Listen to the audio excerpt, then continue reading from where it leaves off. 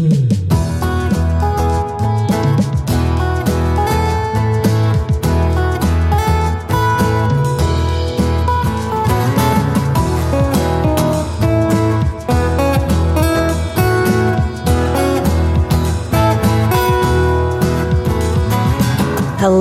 and welcome to the Family Mission Podcast. We're here, your hosts, the Spellman family, Mark, Kimberly, Sam, and Dan. Hello. So glad that you have joined us today. Sam's sitting over there like a cool cucumber.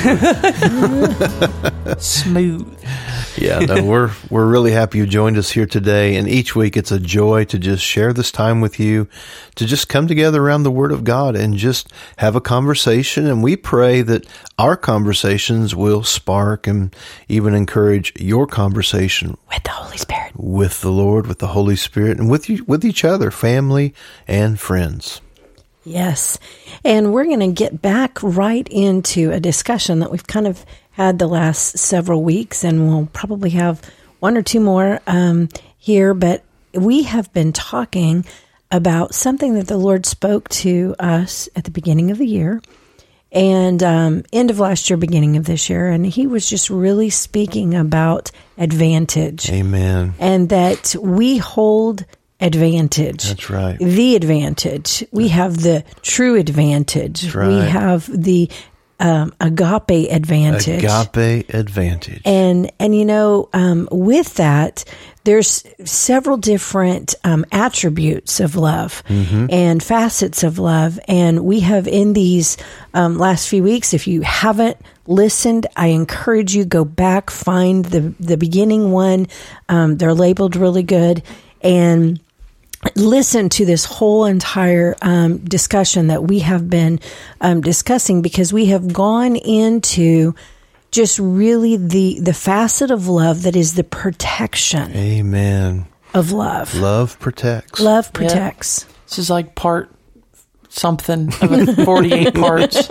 You know, we could, and I say that a little facetiously because you can just go. You know, this truth, you know, can be looked at from so many different angles. It can be seen from so many different aspects, but it's important that we allow it to stand. And we allow the protective element of love, that's an aspect, you know, that's got to be able to stand. We can't just allow anything through. We talked about the last time about what we allow into our thoughts. You know, we got to have a security on what we're allowing, what we're thinking about, because we have to protect. Because Jesus said, you know, if you love your neighbor as you love yourself. So if what's coming into you isn't love, if what's growing in your heart and in your soul is not love, then your neighbor is not going to have any love, because you ain't going to be able to give them love. You're going to give them whatever else is growing in your heart. And scripture that comes to my heart right now is that the scripture that says, guard your heart, for out of it. Yeah. And it says, guard your heart with all diligence. Yeah. Proverbs chapter 4. Guard your heart with all diligence. For out of it flow the issues of life. Amen. So when we're talking about love protects, love guards. Love guards. And if we're smart and if we're really walking in the presence, dwelling in the presence of the Lord, then it would be behooving for us to guard our hearts in every way possible. That's right. In every way possible. And we spent quite a bit of time talking about, you know, how you guard your heart, you guard your thoughts, you guard your mind in the last episode. And again, we do encourage you to go back and catch that if you missed that conversation. But today we want to pick up again just a few more thoughts out of Psalm 91. But there's nothing better than the pure, unadulterated Word of God. So we're just going to read Psalm 91 to you. Let the Lord minister to you through the Word of God. So just open your heart to receive as we begin. We're just going to read it to you and minister it to you. As a family. Okay. Let me get back to the ESV. I was in the Amplified Classic here. Okay. So here's Psalm 91 verse 1. He who dwells in the shelter of the Most High will abide in the shadow of the Almighty. I will say to the Lord, my refuge and my fortress, my God, in whom I trust. Amen. For he will deliver you from the snare of the fowler and from the deadly pestilence. He will cover you with his pinions, and under his wings you will find refuge.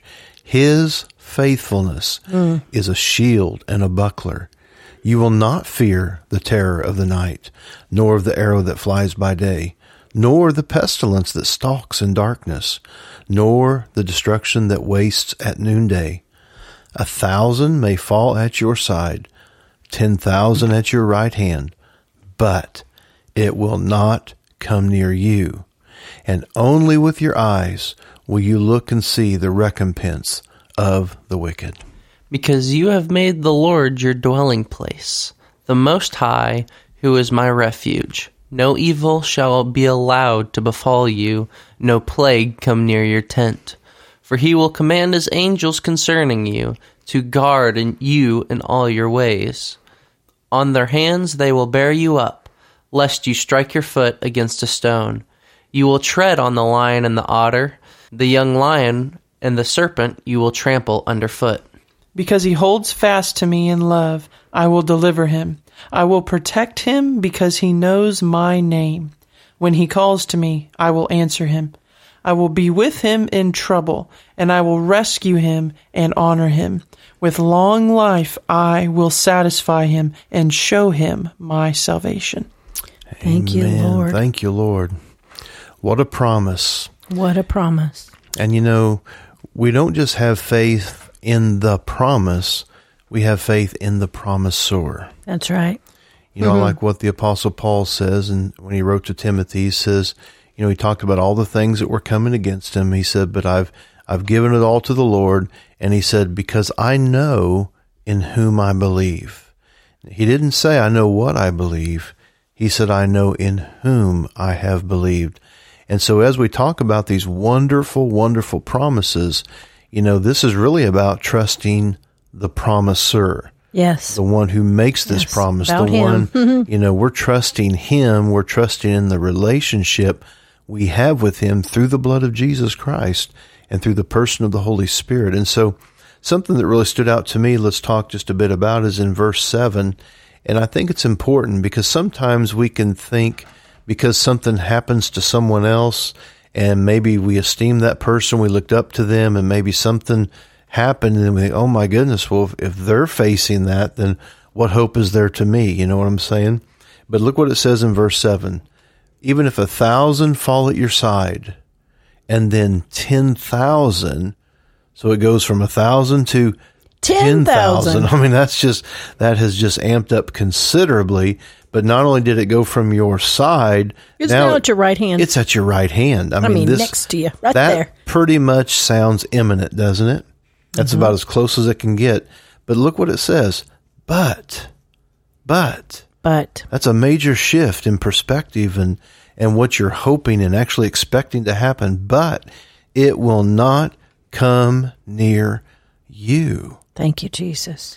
And I think one thing that's important is, like, when we go through this psalm and we talk about it, you know, we can read it and we can believe it, but then we need to make it personal. You know, in other words, we can take these different promises and we can say, okay, 1,000 may fall at my side, 10,000 may fall at my right hand, but it won't come near me. That's right. I think it's important too, with the person, you know, making it personal. We allow, again, like you said, we got to know the one who's given the promise. You know, I can't claim a promise of someone else's inheritance.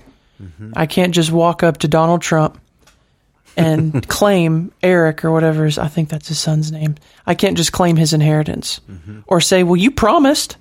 You know, it's like, yeah, he promised Eric. He didn't promise me. Yeah. So even when we're understanding these things, why is it important that we know the Holy Spirit? Why is it important that we obey and dwell with the Lord? Why is it important that we dwell in the house of the Lord? We're under his shadow. Why? Because we need to know the one who gives these promises. So then when we read these promises, they have ground upon which to stand. You know, it's not just some claim in, you know, I'm just going to claim in the sky, but you don't know the Lord. Have you spent time with the Lord? Has he spent time with you? You know, those dynamics are just as important in this, that 1,000 fall at your side, 10,000 at your right hand, but it will not come near you. The one who knows the Lord. Amen. Well, I love this because today we actually had gone into town for something, and there was a church in town that had a billboard, and we got a good chuckle out of it. And I think it kind of alludes here, and it'll make you laugh because this is what we're saying is, it said, can God claim you as a dependent? Yeah, can God claim you as a dependent? It's tax season, It's tax season, but now, can He? I mean, are you really a child of His? Are you really under in that place of relationship? Because an inheritance comes when there is a relationship. Amen. Let me give you a little passage here in Romans chapter 8 that just kind of ties some of these thoughts together.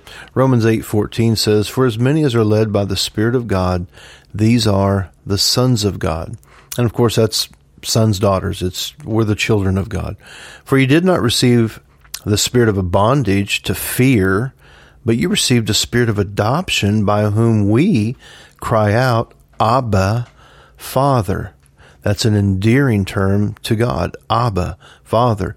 "The Spirit Himself bears witness with our spirit that we're children of God. And if children, then heirs. Heirs of God and joint heirs with Christ. If indeed with Him we suffer, that we may also be glorified together." So there you go. We have the Spirit of God in us. We cry out, Abba, Father. And I love what you brought out about the heir, talking about, Eric and Donald Trump. We get to cry out through our relationship with Jesus, hey, I'm a joint heir with Jesus Christ. So I may not know Eric, but I know Jesus. That's exactly right. And so I have the inheritance that we have through the Holy Spirit. Mm-hmm. It's an incredible inheritance. It's the same Spirit that raised Christ from the dead. That supernatural resurrection power. I was trying to think of who I heard say it first. There's somebody I heard say this, and they pointed this out. They said, of all the things that we've received, the most amazing miracle that we often overlook is the fact that we're born again. Yeah. The fact that even happened. That you have been created as a new creation, a new heart. Mm-hmm. You've been regenerated. Yeah. You've got the blood of Jesus covering you. You have the Holy Spirit who now dwells within you as a gift. That's a miracle. Yeah. Because if anybody in the Old Testament, anybody, just were to have that, Hebrews talks about all those that desired pushing forward with faith and expectation. They didn't get to taste that inheritance. But we in the last days have that been given to us. That's been given to us, and we've received that. Mm-hmm. That what you were talking about in Romans 8, by the Spirit by which we cry, Abba, Father. What a gift and inheritance we've already received. Mm-hmm. And if He's given us that, He's given us this, then how much more will He protect us? How much more will He be our shield? He be our buckler? Yeah. How much more will He go before us and prepare a way for us? And let's just take, because you mentioned it, let's just take just a minute and let's talk about a shield and a buckler. Okay. What does that actually mean? Well, there's a little difference between the two. The shield was more of a full, length, almost the size of the man. It was big enough to stake it in the ground, and it's like a portable wall. You could set it up and you could get your whole body like behind the Spartans. Like the Spartans. So, this is going to ward off long range, arrows, javelins, things that are, cannonballs. I don't know whatever. But Dan, what's the buckler all about? Well, the buckler is a smaller shield. Mm-hmm. It is about the size of your hand. It's just a little bit bigger. But what it's used for is for hand-to-hand combat and deflecting attacks, which requires precision. But when executed, it makes you basically invincible because no attack can hit you. And on top of that, it opens up opportunities to counterattack and to get in a hit yourself. Amen. And so when we see the Lord fighting for us, That's and cool. He's given us this weaponry where we're safe from any long range attacks, where the enemy's, calculated something for generations and generations. He's going to try to pick you off. Nope. And you say, nope, I'm going to put up my shields up, kind of like on Star Trek, shields up, but then if he does get in close and he's coming on, you got that buckler, and you can literally, in a hand-to-hand combat situation, you can still defend yourself. Can deflect. And like Dan said, you can get in a counterattack. Well, and I love how both of those go really hand to hand, because even what we just talked about, 1,000 may fall. Mm-hmm. That shield is at your side. Is a little bit out there. Mm-hmm. Those are not. But at your right hand, got your buckler. That means your buckler's being used. Mm-hmm. It's moving. It's shaking. Yeah. But it shall not come nigh thee. Amen. It shall not come nigh me. Amen. And I just really feel that in this last few minutes, as we're wrapping up here, some may feel like you're out there, and some may feel like you're under the greatest attack that you've ever been under or in. And I just want to encourage you. We just want to encourage you today to know that He is your shield and He is your buckler, and He is fighting for you. Amen. He is wanting to have you position yourself in His shelter. That's and right. So be encouraged today. Know that He's with you, He's for you, and He will guard you. Amen. Amen. So thank you guys so much for listening to this conversation. Thank you so much for tuning in. We appreciate every single one of you. And He is your shield and your buckler, your buckler. He's got you. He's for you. He's not against you. And if you got anything you want to talk to us about on the podcast, any questions, anything you want to get in touch with us, always make sure to check the description. There's all the links that you'll need down there. And thank you. We'll see you guys next time on Family Mission.